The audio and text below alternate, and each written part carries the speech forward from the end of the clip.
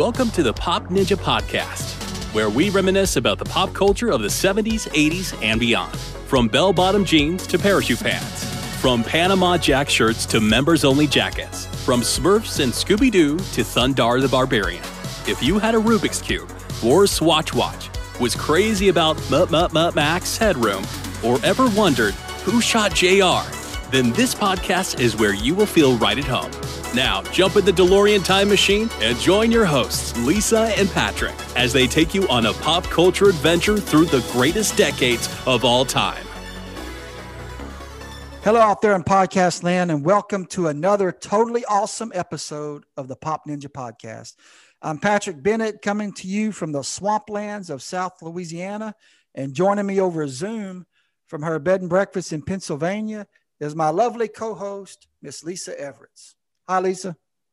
Hello, Patrick. In this episode, we are visiting with a gorgeous lady that I spent many Saturday mornings with in my underwear. Of course, I was probably 7, and the underwear was actually my Shazam underoos, but I wear them while sitting in front of the TV or console TV on the floor. But I'm talking about the beautiful and very talented Joanna Cameron, who starred as the superhero Isis on the hit Saturday morning TV series, The Secret of Isis. "O my queen," said the royal sorcerer to Hatshepsut, "with this amulet, you and your descendants are endowed by the goddess Isis with the powers of the animals and the elements. You will soar as the falcon soars, run with the speed of gazelles, and command the elements of sky and earth." 3,000 years later, a young science teacher dug up this lost treasure and found she was heir to the secrets of Isis. And so, unknown to even her closest friends, Rick Mason and Cindy Lee, she became a dual person, Andrea Thomas, teacher. Almighty Isis. And Isis, dedicated foe of evil, defender of the weak, champion of truth and justice.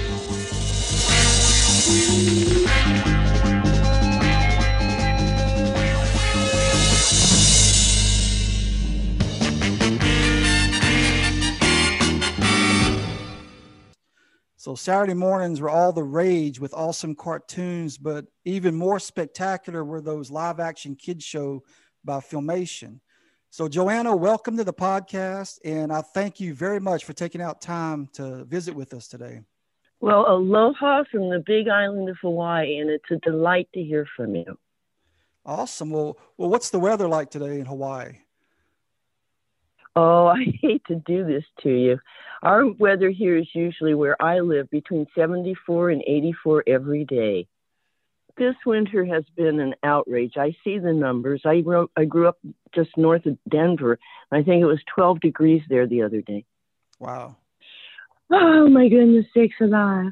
So there's a reason I moved to the tropics. I love it. So you're from the Rocky Mountains? It's a challenge. Yes, I grew up in Greeley, Colorado. Awesome. I like the Rockies. I've been hiking and it's fabulous stuff up there. I love Colorado. Well, Lisa and I, we're just going to take turns asking you a few questions so the listeners can get to know you a little better, and we'll just have fun with it. Okay. Nothing too deep. We're just going to stay shallow with you. So if you're ready, I'm going to start the first question. And I want to say on the Internet Movie Database, or IMDb, it shows that your first acting gig as far as movies was with the great Bob Hope and the great Jackie Gleason, two powerhouses. I mean, that's amazing. But anyway, my first question is, how did you get into acting? Well, let's roll the camera back a long time ago, but my mother graciously kept me busy all the time as a child. She had to. I was like a little whirling dervish. So she put me in dance class, music classes, piano classes, baton classes, and dance classes. So I was always in class. And as I went through my high school years and my college years, I continued those interests, okay? Once I got out to California, because that's where I had a scholarship, University of California, Riverside, of course, you know, there was a lot of activity, game shows and stuff.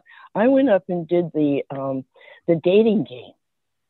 Wow. All right. Oh, okay. And William Morris saw me on The Dating Game. They came over and signed me and said, we don't know what we've got, but we've got something here. Wow. And then I was also signed with an agency called Abrams Rubaloff, and they would be my commercial agency throughout my entire life, doing all those commercials. So William Morris, it was the beginning of my junior year, sent me on an interview at Paramount. Little did I know, the part was for the daughter of Bob Hope and Jane Wyman in How to Commit Marriage. Nice. And of course, I was starstruck through most of my career. I have nothing really but good things to say about my history in Hollywood. I had tremendous opportunities in the advertising and filmmaking industries. Bob Hope graciously met me in Howard Koch's office. Mr. Gleason was there. I am sure I was starstruck for months. Really, months and months and months. We'd grown up. Bob Hope was an icon in our lives. Sure. And Mr. Gleason was my father's favorite person in the world. We always watched the Jackie Gleason show. We always watched the Bob Hope specials. Well, for my blessed fortune, they said, listen, she's perfect. Little college girl, doesn't know what to do. I wasn't even a member of the Screen Actors Guild, really. I'd done a commercial or two or something. And so they adopted me for the summer, and I had the intense pleasure of being trained in the state-of-the-art of filmmaking on the first job I had. That's awesome. And I was introduced to the industry on that level, which is extremely important for a young lady, on a certain level, which was the top level. And I was treated accordingly throughout my entire career. That's beautiful. Yeah, I didn't never have to work my way up. I wasn't a little waitress, and all that's very honorable, believe me. Right. Yeah. But I was a college student, and they respected the fact, well, my parents were alive. In fact, my parents, they had to come to the set and sit in director's chairs. And one of my father's favorite things to do when we were children was, and away we go, which was Gleason's. Yeah. I mean, it was just, I was dazed for many years because of my experiences in that town. That's awesome. Yeah, there you go. That was my I never knew, first real Joanna, job. that you were on The Dating Game. I know that, and all the time that I've known you, I've never heard you say that about being on The Dating Game. Yeah. Yeah. Mm-hmm. So I want to know, who'd you go on a date with and how'd it go? Oh gosh. They clearly, me, I was just in a daze. I was a little Were you girl. okay? Were you one of the girl that like picked the three guys, or were you one of the girls that got picked? They allowed me to be one of the girls who picked the three people. Oh.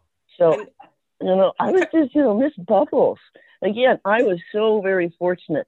I came into the industry right behind Kate, Farrah, and Jackie. I didn't ever have to compete with Lauren Hutton, Sybil Shepherd, Cheryl Tiggs, all those spectacularly tall and beautiful women. I wasn't a model, but I came in with that all-American class of girls. I knew Farrah for years. And because of that, I didn't have to be 5'9". I didn't have to weigh 100 pounds and wear zeros. I was basically your all-American girl. I could ride a horse, swim, bicycle, ski, and, they could put me on anything and I'd do the commercial. So that's how it all got started. Yeah, and then you became the Guinness Book World Record holder for all the TV commercials ever. So yeah. Over the first 10 years I was in the industry, which goes back from probably 1969 to 1980, Abrams Rubaloff did the most amazing job. I used to go to New York 1 month in the spring, 1 month in the fall. And I stayed at the Hotel Navarro right above the plaza where David Frost lived. And I would walk down Avenue Americas or another major walkway. And this is when the big agencies, the Ted Bates, the BBO, BBD&Os and all, were powerhouses. And they ran the advertising industries that backed the networks. And if they loved you, you just called. Some days I have 6-7 interviews in New York. Wow. And otherwise, I was in California, and I had a fabulous time. And you go out on shoots, they last a day or two. And my parents loved that, I promise you. My parents said, you're not going on some movie shoot halfway around the world for a month or two. No, you're not doing that. Okay, Mom. Okay, Mom. And I had a fabulous time. Commercials were great because they had a budget, they had a time, they were usually state-of-the-art people, they accomplished their goals, and you were gone. They didn't take a week to shoot a commercial, maybe a day or two or three or something. My longest shoots were one, I did United Airlines in Hawaii. We came over for 2 weeks. And another one I did for, I think it was Diet Pepsi when we went out on boats and people fell off the boats because I was supposed to be so, Diet Pepsi. But commercials didn't take very long. And again, this was a unique period of time. It was way before celebrities did commercials. So you could just do them. And that was the thing that the Guinness Book of Records picked up on. Ed McMahon, for example, probably did more commercials, but it was one product. And instead, I went out and you just had to win every time you go out. There's no second place for people in commercials. You either got the commercial or you didn't. Yeah. And you did 105 of them, right? That's what you were in the Guinness Book. 105 commercials, at least. That's a lot. Yeah. Yeah, that's a lot of commercials. And again, maybe I did 4 for Noxzema and, 3 for 7-Up or 5 for Ivory Soap or something. But I stayed in those categories because I was best fit there. Marvelous weekend. Bye. Susie, sensational looking. Baby. I wish I looked like that. You look better. Your skin looks clean and healthy. It's getting down to basics. Fresh air, natural food, washing regularly. I use Ivory. Ivory's basic, natural soap. No heavy perfumes, creams, deodorants. I like you looking healthy. Ivory, the basic natural soap for healthy-looking skin. I didn't do the mother thing because I wasn't fit. That wasn't my look, And I didn't do the housewife thing because it wasn't my look. I was a college girl. Yeah, you did the pantyhose commercials. Yeah, yeah. Oh my goodness, the Hanes commercial was truly one of the most fun, and I guess one of the most viewed. And to this day, I look at it and go, "You were just so bold then." I was bold. Yeah, I was bold. And if I got a challenge, bold and beautiful. Yeah. Hey, the Lord had a lot to do with that, not me. Oh. My mother was a tall blonde. She's German. Russian, and my father was Scotch-Irish, brunette, and my face is very similar to my father's, but I look like my father. You must have got his hair color from him too, because if your mom was blonde. I did. Yeah. Mm-hmm. And as my mother said, I got something else from my father, and it's called "You Never Stop Talking." Oh, I have that problem myself. Yeah. Mm-hmm. Yeah. Did you have a favorite commercial out of all the ones you did? Did you have a favorite? Oh my gosh! Well, the hair color spot for brunettes only. Yeah. Where they knock on the door. That was. I've seen that commercial. Look at all the girls that were in that spot. I did a spot with Don Rickles. I think it was for some rent-a-car company. That was a riot. I never worked with the big people on the commercials. I mean, stars. Way back when, Farrah and I and Tom Selleck did a commercial for something like those little cigars, and they took us up to Ghirardelli Square in San Francisco and shot it. That's awesome. Do you have copies of any of that stuff? I mean, like your commercials? Do you have? I used to have a reel of the Guinness Book of Records, but I'm sure it's dust and long gone. Oh. But I don't know how all of you fabulous people are doing this. But I've seen things on YouTube and all I haven't seen for years. Yeah. So I don't know how they're finding them, but they're out there somewhere. Maybe somebody videotaped it on a VHS and then they clipped them together or something. I have no idea. I have no idea. Yeah, I don't know either. But it's cool. When you were a young actress coming up, who are some of your favorite actors that you looked up to? Well, my God, the greats. Katharine Hepburn. Let's start right there. Yeah. Okay. Yeah. Truly brilliant. I had the opportunity to work with the Academy Award-winning Jane Wyman. I actually got sent to Europe again because of Universal. I was with Universal for 7 years and worked with Lana Turner in a picture called The Survivors. You know, you don't work with a lot of them, but in that time and day, Beverly Hills used to be almost a very quiet little village of people. You know, I'm going back a few years here. And you would see people and you'd talk to people. I ran into Fred Astaire one day. I ran into David Niven one day, just shopping or going out. Oh, at least we never forget the great Natalie Wood. Oh, yeah. I mean, I could talk forever, but let's just go with a couple right now. That I can't even think of more. I just, you know, there's just too many. Yeah.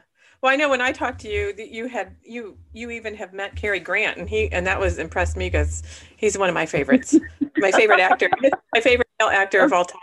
Yeah, and you met him. Yeah, that's so awesome. So okay, we'll do a quick moment on that. Pretty Maids All in a Row. Spent a whole summer doing that picture. Roger Vadim was the director, and he and I battled back and forth all the time. He got every girl on that set to get naked, but I kept saying, listen, I have commercials. I have contracts. This is how I'm going to do this picture. Angie Dickinson and Rock Hudson and Keenan Wynn, everybody were just great. Roddy McDowell was even in it. But Rock was very good to me. Rock and I lived in the same neighborhood in Beverly Hills. Okay? I mean, this was a tight community in those days. So Vadim comes to me and shows me some set he's going to shoot.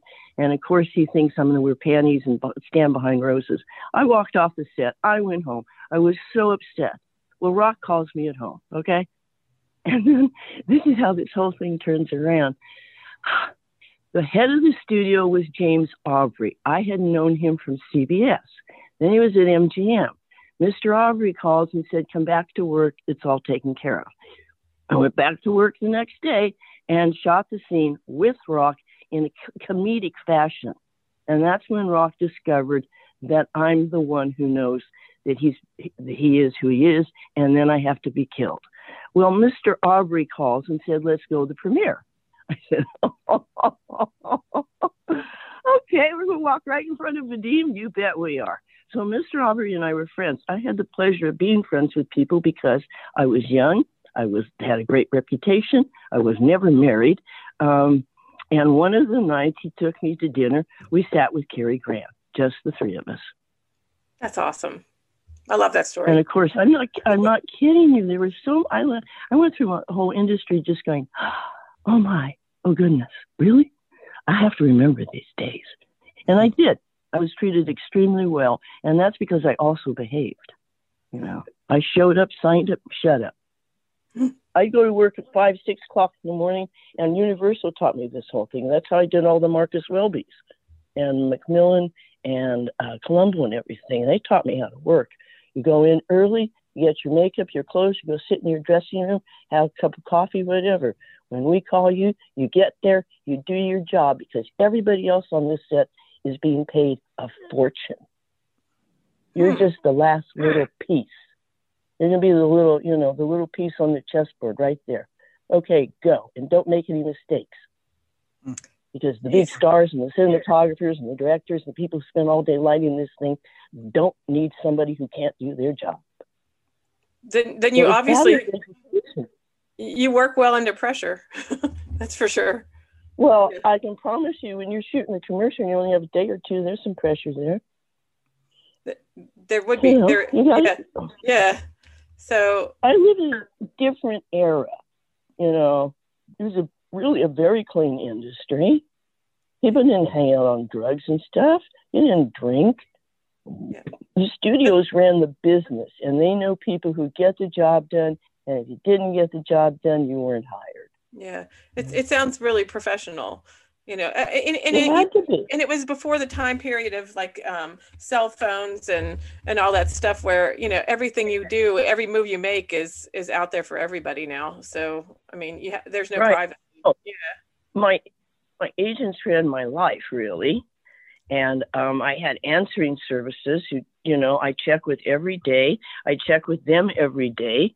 You know, it was on a speed dial if you had a speed dial. And then there were casting agents who knew you. They called you. They told you what they wanted and when the interview was, and you were to show up. That's how it worked. It was very highly organized. And, you know, as I told you, it was a phenomenal experience. The artistry. Yeah. You know, remember, I'm a drama Renaissance art person. The artistry, the magic. Of course I do. Do you have a favorite movie of your own? What's your all-time favorite? I told you before I can never answer that question. But I have a list of contemporary pictures that I've seen probably 4 or 5 times because of the actors and the action and the magic. Okay? So here they come. Okay. Rush Hour 1, 2, and 3 because of Jackie Chan. Oh my gosh, I never expected that one. Okay. Okay. And we're going to talk about contemporary pictures. I'm not going to talk about the other ones. Okay. Hangover 1, 2, 3 with Bradley Cooper, Ed Helms, Zach, and John. Brilliant pictures. Just the sets, the work, the entire combination of the picture. Lara Croft, Tomb Raider, of course. I can see Lara that. Croft, yeah. Mm-hmm. Okay. Maleficent. Oh, that's the first time I just blew me away. All the Minion movies, all the Monster Inc. movies.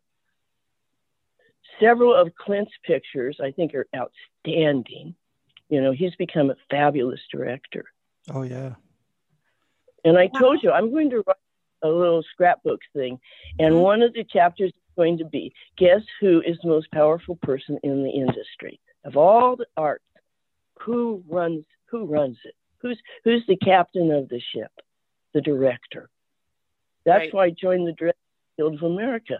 It's like if you're an artist, you can do the frame, you can do the colors, you can do the wardrobe, you can paint 1 or 2 pictures, but it's the director who puts the entire thing together. Yeah. Yeah. So anyway, I'm kind of surprised on all your movies. I'm like, those aren't the movies that I kind of thought that you would say, and I'm just like, wow. You know, it's like okay. Yeah. A second.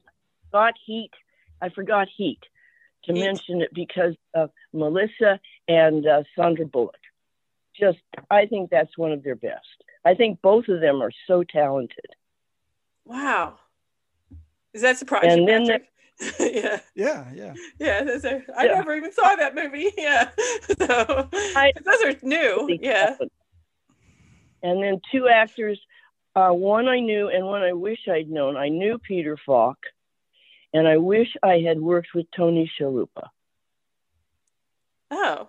If you look at them, they're extremely deep craftsmen. You know, you can be Robert Wagner, you can be all these pretty people. Oh, I adore Robert Downey Jr. too. But these people are, you know, the state of the art of their work.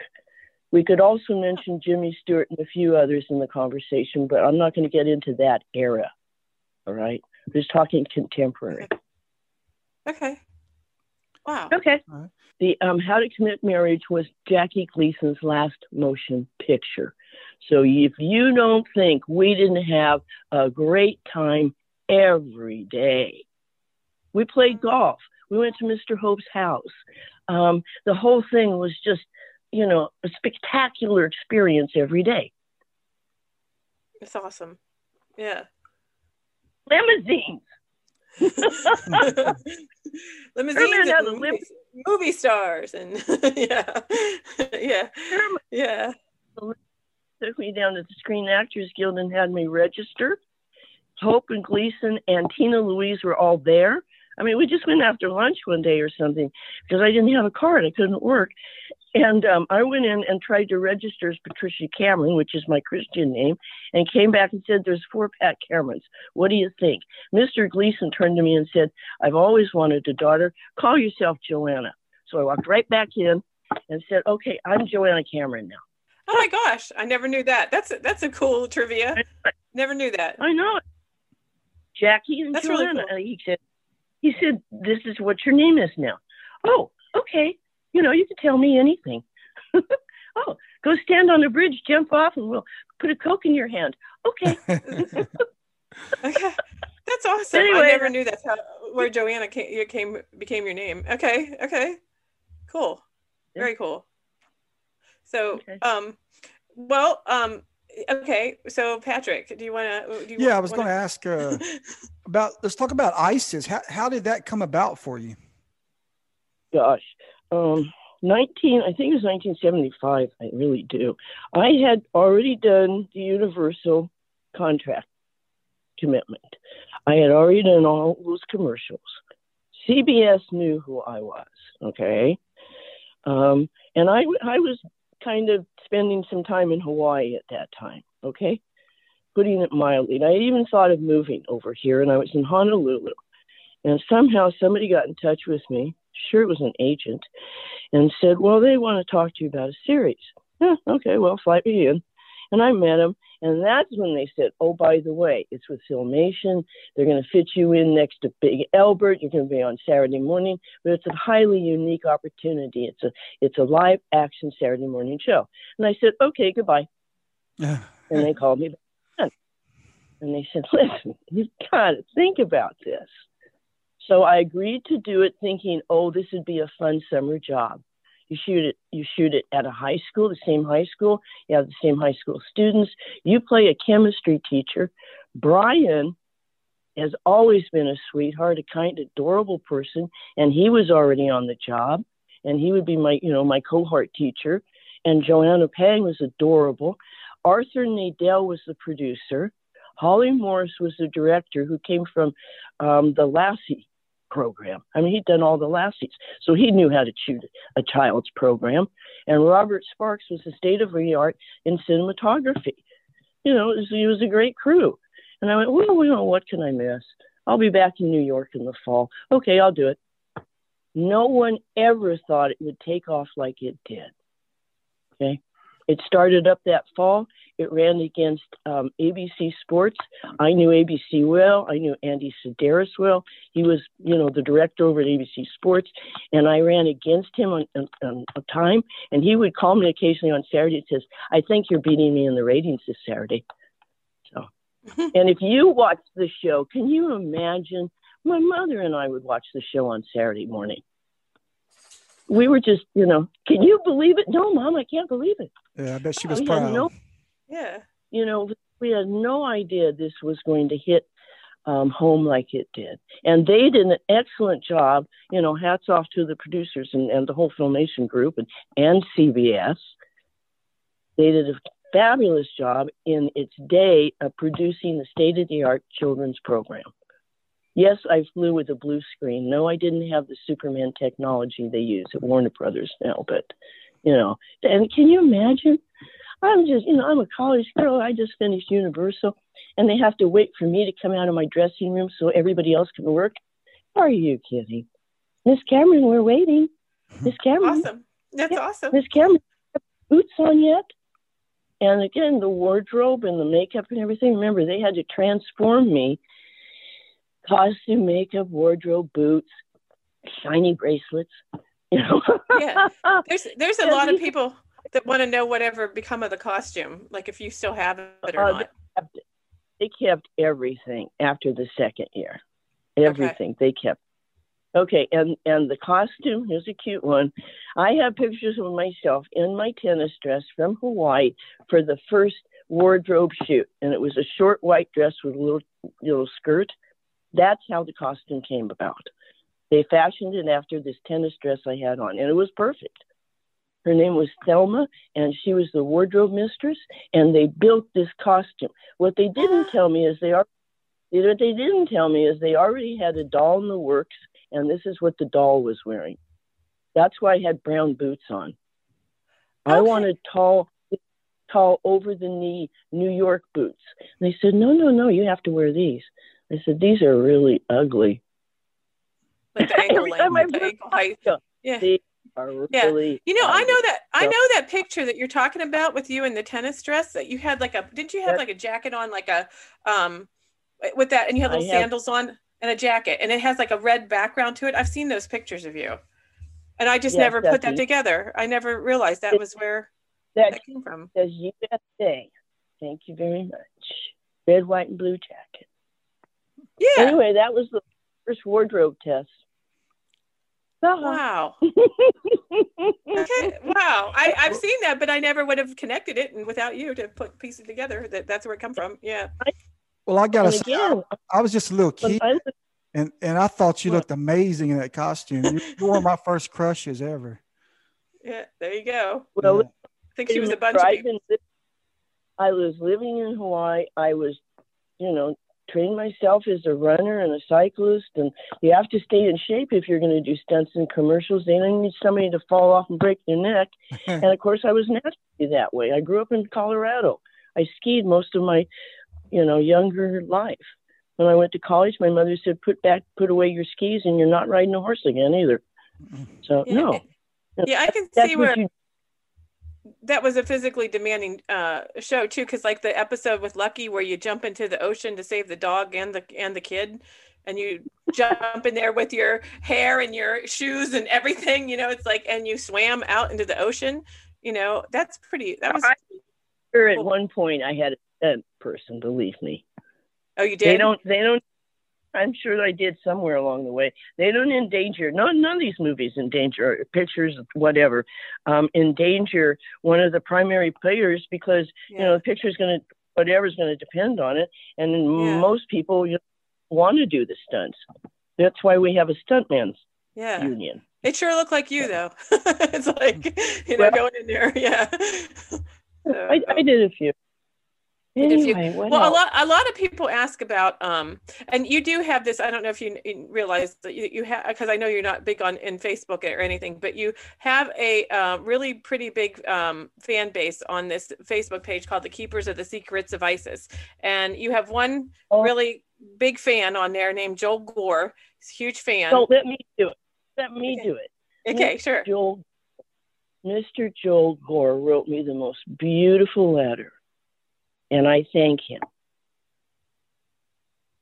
I have received, and this is why I'm doing my scrapbook really, just for the fun of it, since we had to go through this lockdown. I have received so many fantastic love letters, birthday cards, Christmas cards, funny notes in my mail for, I think, probably 4 decades now, that I cherish all of them. These people have stood with me. I've had some tragedies. I've had some emotional and romantic breakups, but I've always been getting letters and comments and postcards, or maybe this is my wife and the new baby. And it's meant a tremendous amount to me. That's awesome. My scrapbook is basically a thank you and a love letter back to the people who have supported and loved me and just, kept me in their prayers and their thoughts. I'm not married. I don't have children. And my family is passed now. So, my circle is small, and sometimes I feel lonely. I go, no, I got all these friends out there. Look, I just you got me. I'm your friend. Oh, it's so sweet. And I do have a few very close friends here. But again, I'm going to become more public. I will do Facebook. And I saw something on Twitter I want to correct. So, Now that I'm retired, I've left the nursing business. You got some free time. Yeah. I have some free time again. I'm going to work on my golf, and I ride a bicycle. So there you go. That's what I'm going to do. Hey, that's good. You're still keeping in shape, and I mean, it's really, you have I don't know. I think I sent you a link to the one thing off the Merv Griffin show, and you had over 22,000 people watched that. 22,000 people have seen that. So that just shows you how many people are out there that are interested, in what you're doing, so let's do a moment about Merv. Merv put me on his shows in Hollywood. Merv was an extraordinary entertainer. Johnny Carson, Gleason, some of the new people are as well. And he and I just hit it off. Actress, model, Joanna Cameron. Joanna?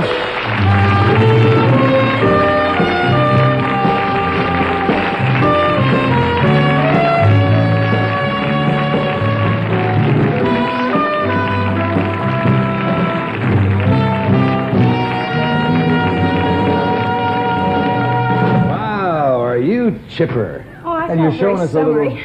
showing us a little leg today, huh?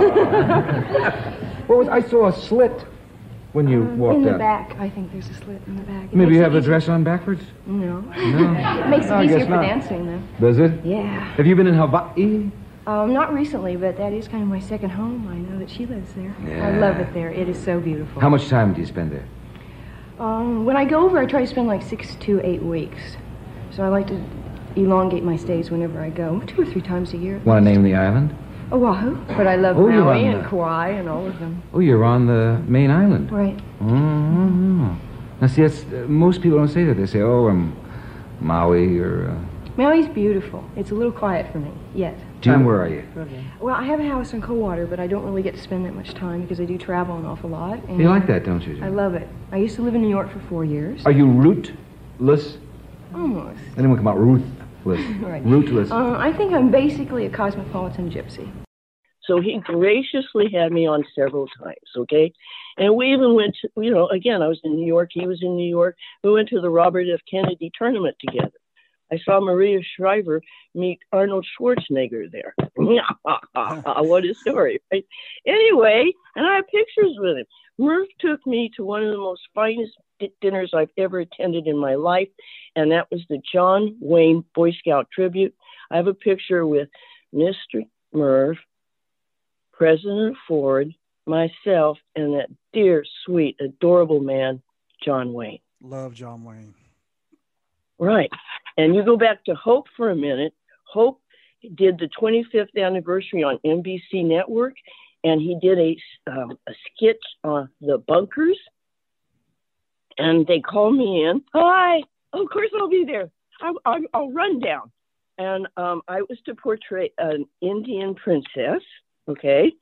And I would be engaged to John Wayne, who would play Archie Bunker, Bob Hope's son. You talk about stretching comedy. Well, they put me in this short little Indian dress. And of course, you know me, I was just standing there going, don't pinch me. I don't want to wake up. There he is. That's really him. I grew up watching John Wayne movies and Bob Hope movies. So I'm sure I was just standing there going, I can't talk. Anyway, we filmed it that night, which was just an unbelievable experience. And at the very end, Archie Bunker is still worried about John Wayne,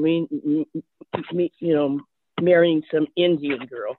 And then Duke turns to Hope and says, but her dad owns Oklahoma, something like that. It's in the picture. And then I didn't know it, but then John Wayne goes and picks me up and twirls me around.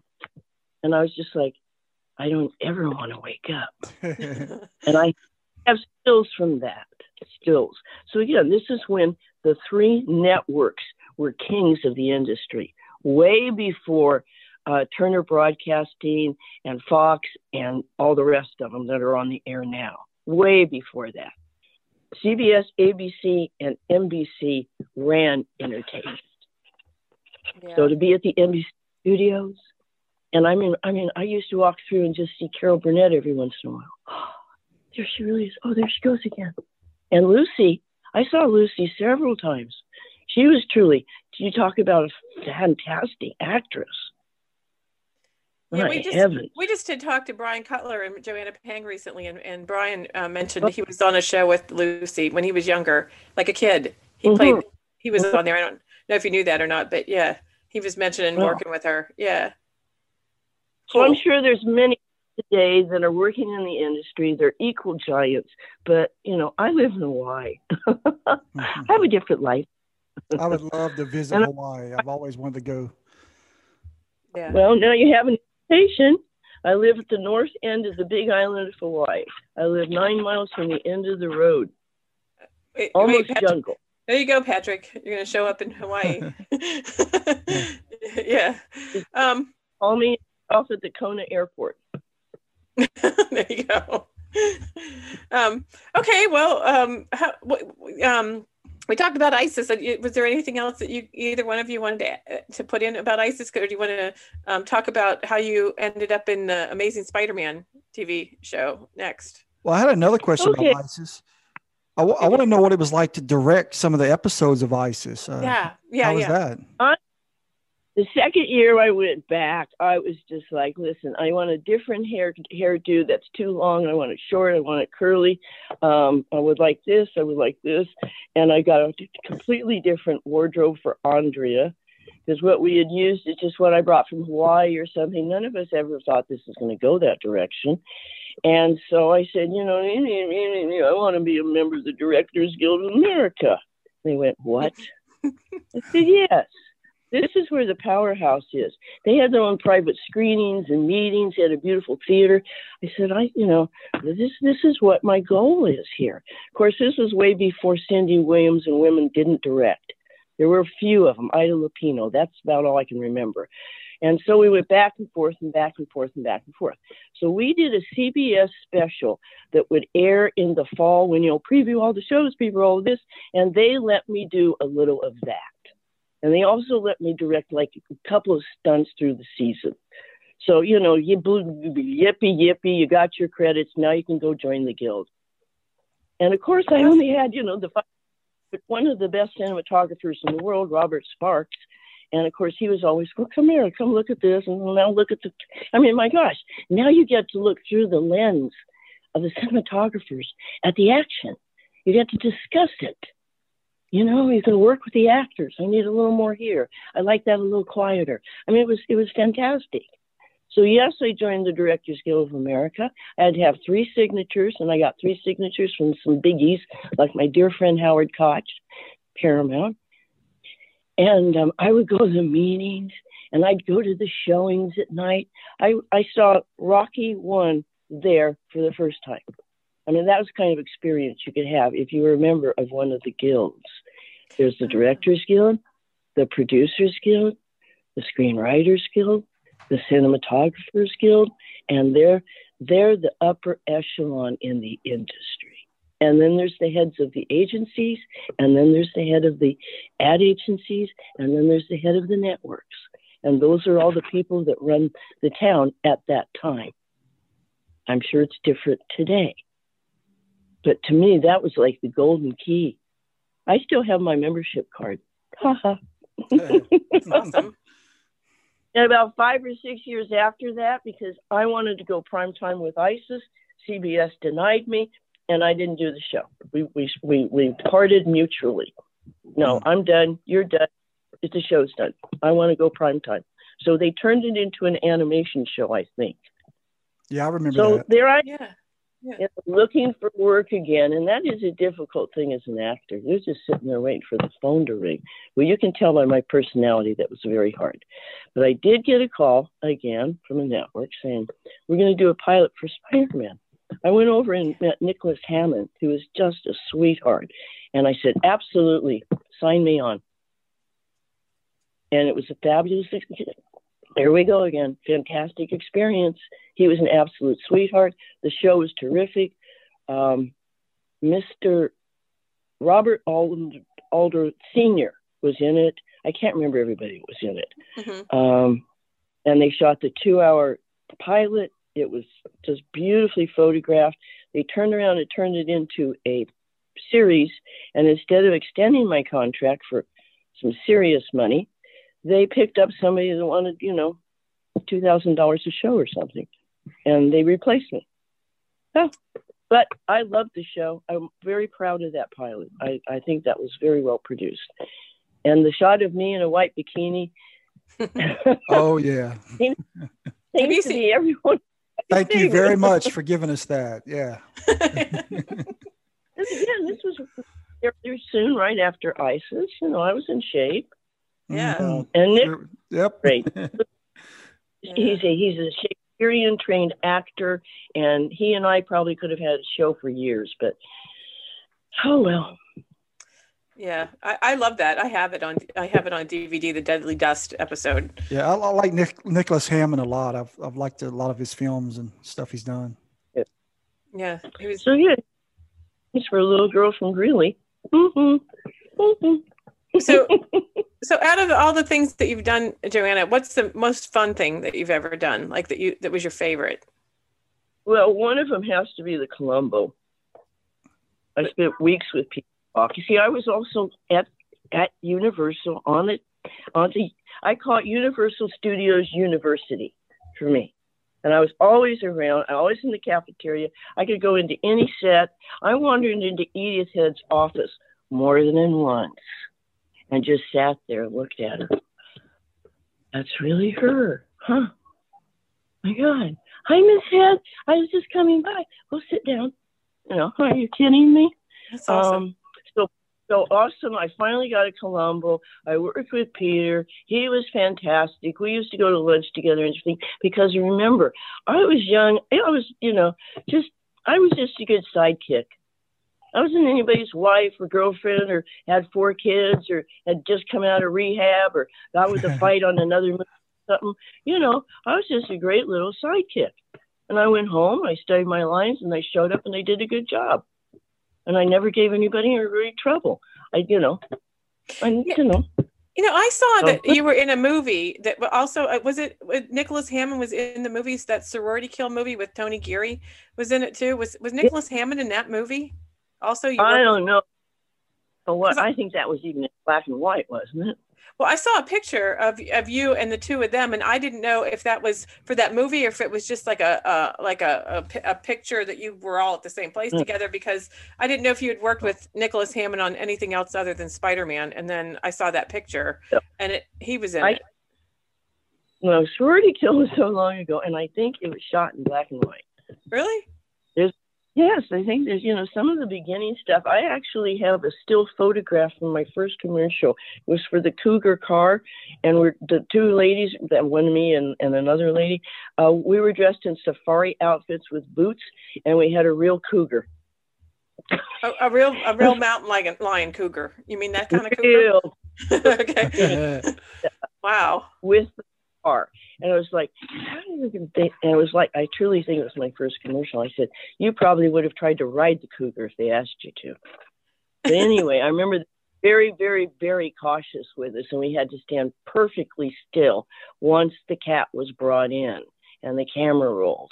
I think we were both frozen in position. We were so afraid. Wow. But anyway. Well, I wish we could see those things. I wish there was clips of those that we could see them. Yeah, because it sounds awesome. Yeah.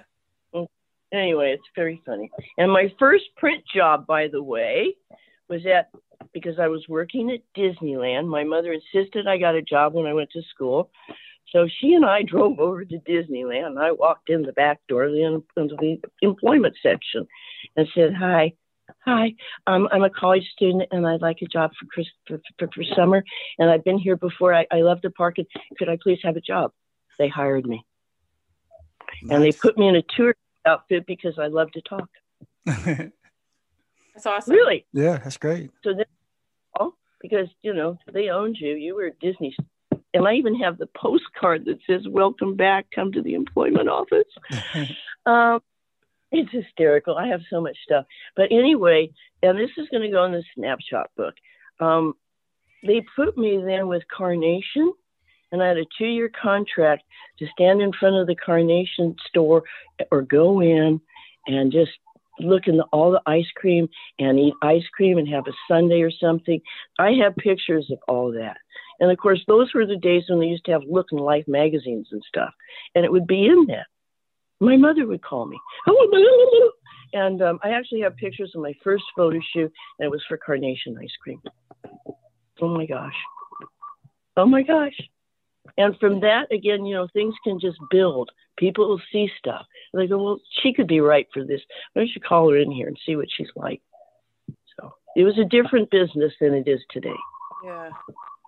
It was much more one. Yeah, that time period is like my favorite in the world, like the late 70s. And yeah, I miss that so much. It's just, yeah, it does seem like a different world. Yeah.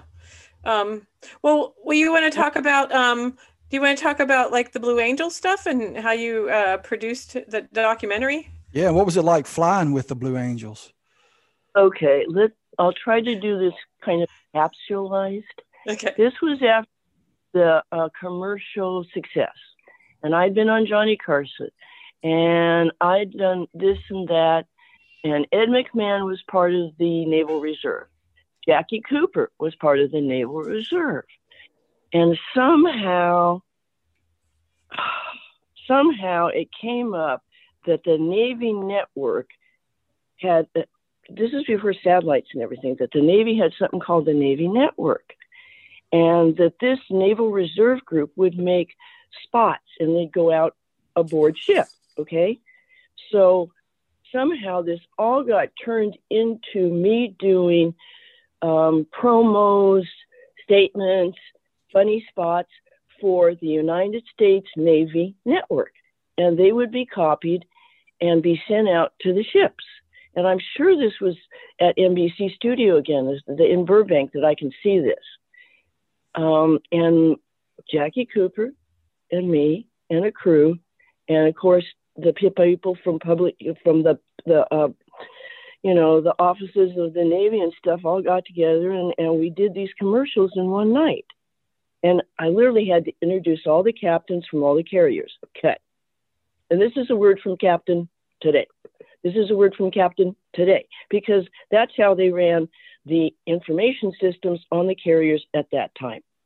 They didn't, bring it in Fox Network Sports for Saturday. They had their own network. They had to. And so all this kind of just kept growing and growing. And I did have a rather large fan base because of the age of the people aboard carriers after the ISIS show.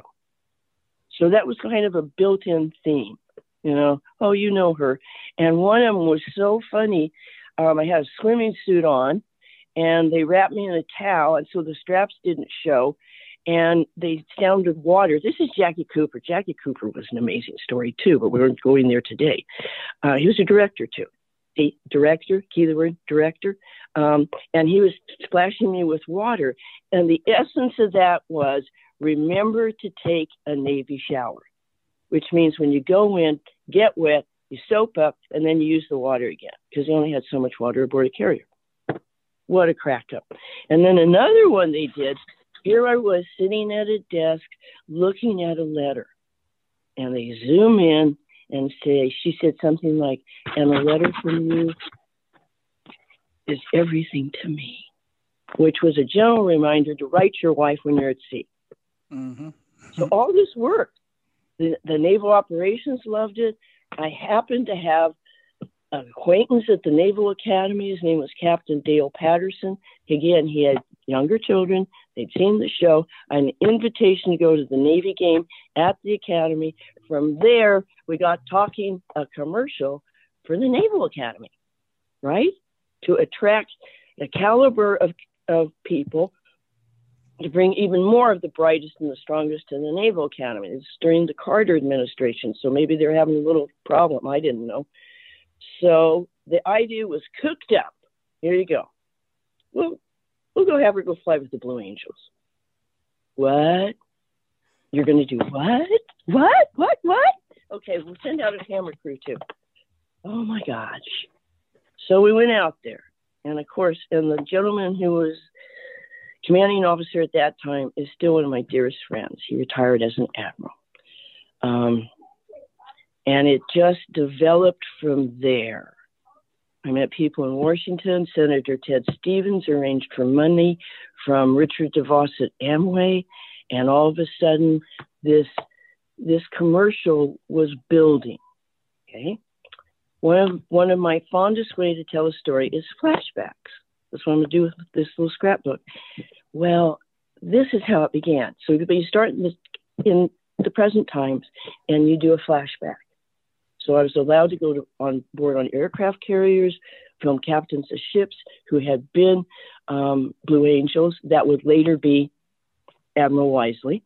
And he opened the picture, and we started to talk about the skills, the disciplines of the military. And we selected the Navy's Blue Angels as our example. And these skills and discipline are why America is so strong. We have a very strong military. This isn't a stunt team. This isn't a circus team. Every maneuver they do are the maneuvers that are used aboard aircraft carriers. And it just blossomed. My gosh, are you kidding? Look, a young lady has now been allowed to go aboard carriers and visit and do a shoot. And I flew twice with them. The first time I went up, again, was more of a publicity stunt, okay? One of those news things. And I came down, I was totally green. I'm sure they had done it on purpose. I got to sit in the back of number 7, and Bruce Davey was my pilot. And I came back, and I'm sure I was just green, but thrilled. You know, okay, I didn't throw up on my flight suit. So then again, it just blossomed. It blossomed and blossomed. I got an enormous amount from the help from the Navy, the McDonnell Douglas Company, Sony team. Yes, I had a producer who assisted me. Old boyfriend, old business manager, seems to take credit for all of it, but whatever. And it turned out to be a highly successful recruiting tool. And the Naval Academy had it for years. Then I was approached to put it out publicly. It went out publicly. No, I didn't make a lot of money on this picture. That's not the purpose of it. I never charged anybody a dime for anything I did relevant to my Navy account. That's, you know, my volunteership.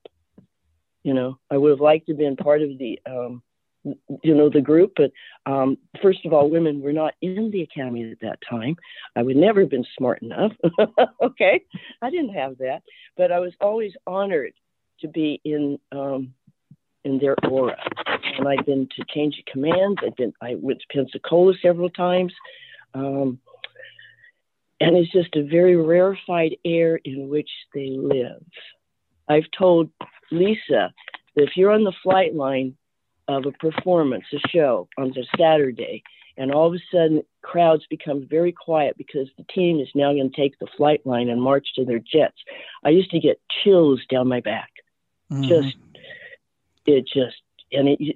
Everybody who's ever seen a show knows that. And it's not a show. It's a demonstration of their skills, as the Thunderbirds are. So that's how all that came about. I think somebody else was directing my work there.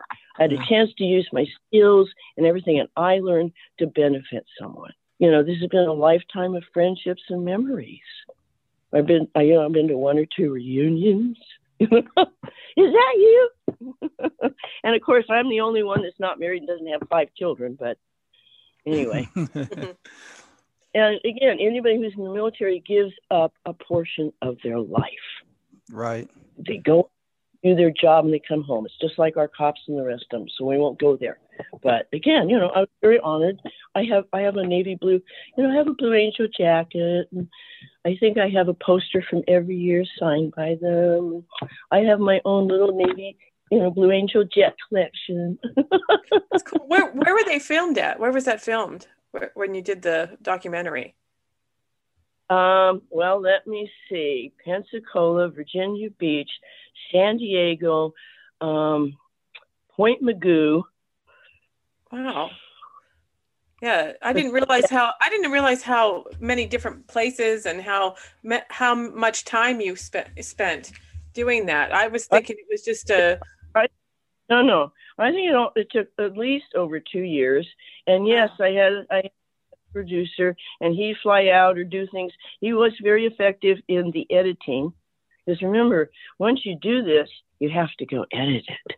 Yeah. And that was another guild, by the way, the Editors Guild. It was magic. It's not like it is now where all these computers do everything. You had to go into an editing bay and put the film together.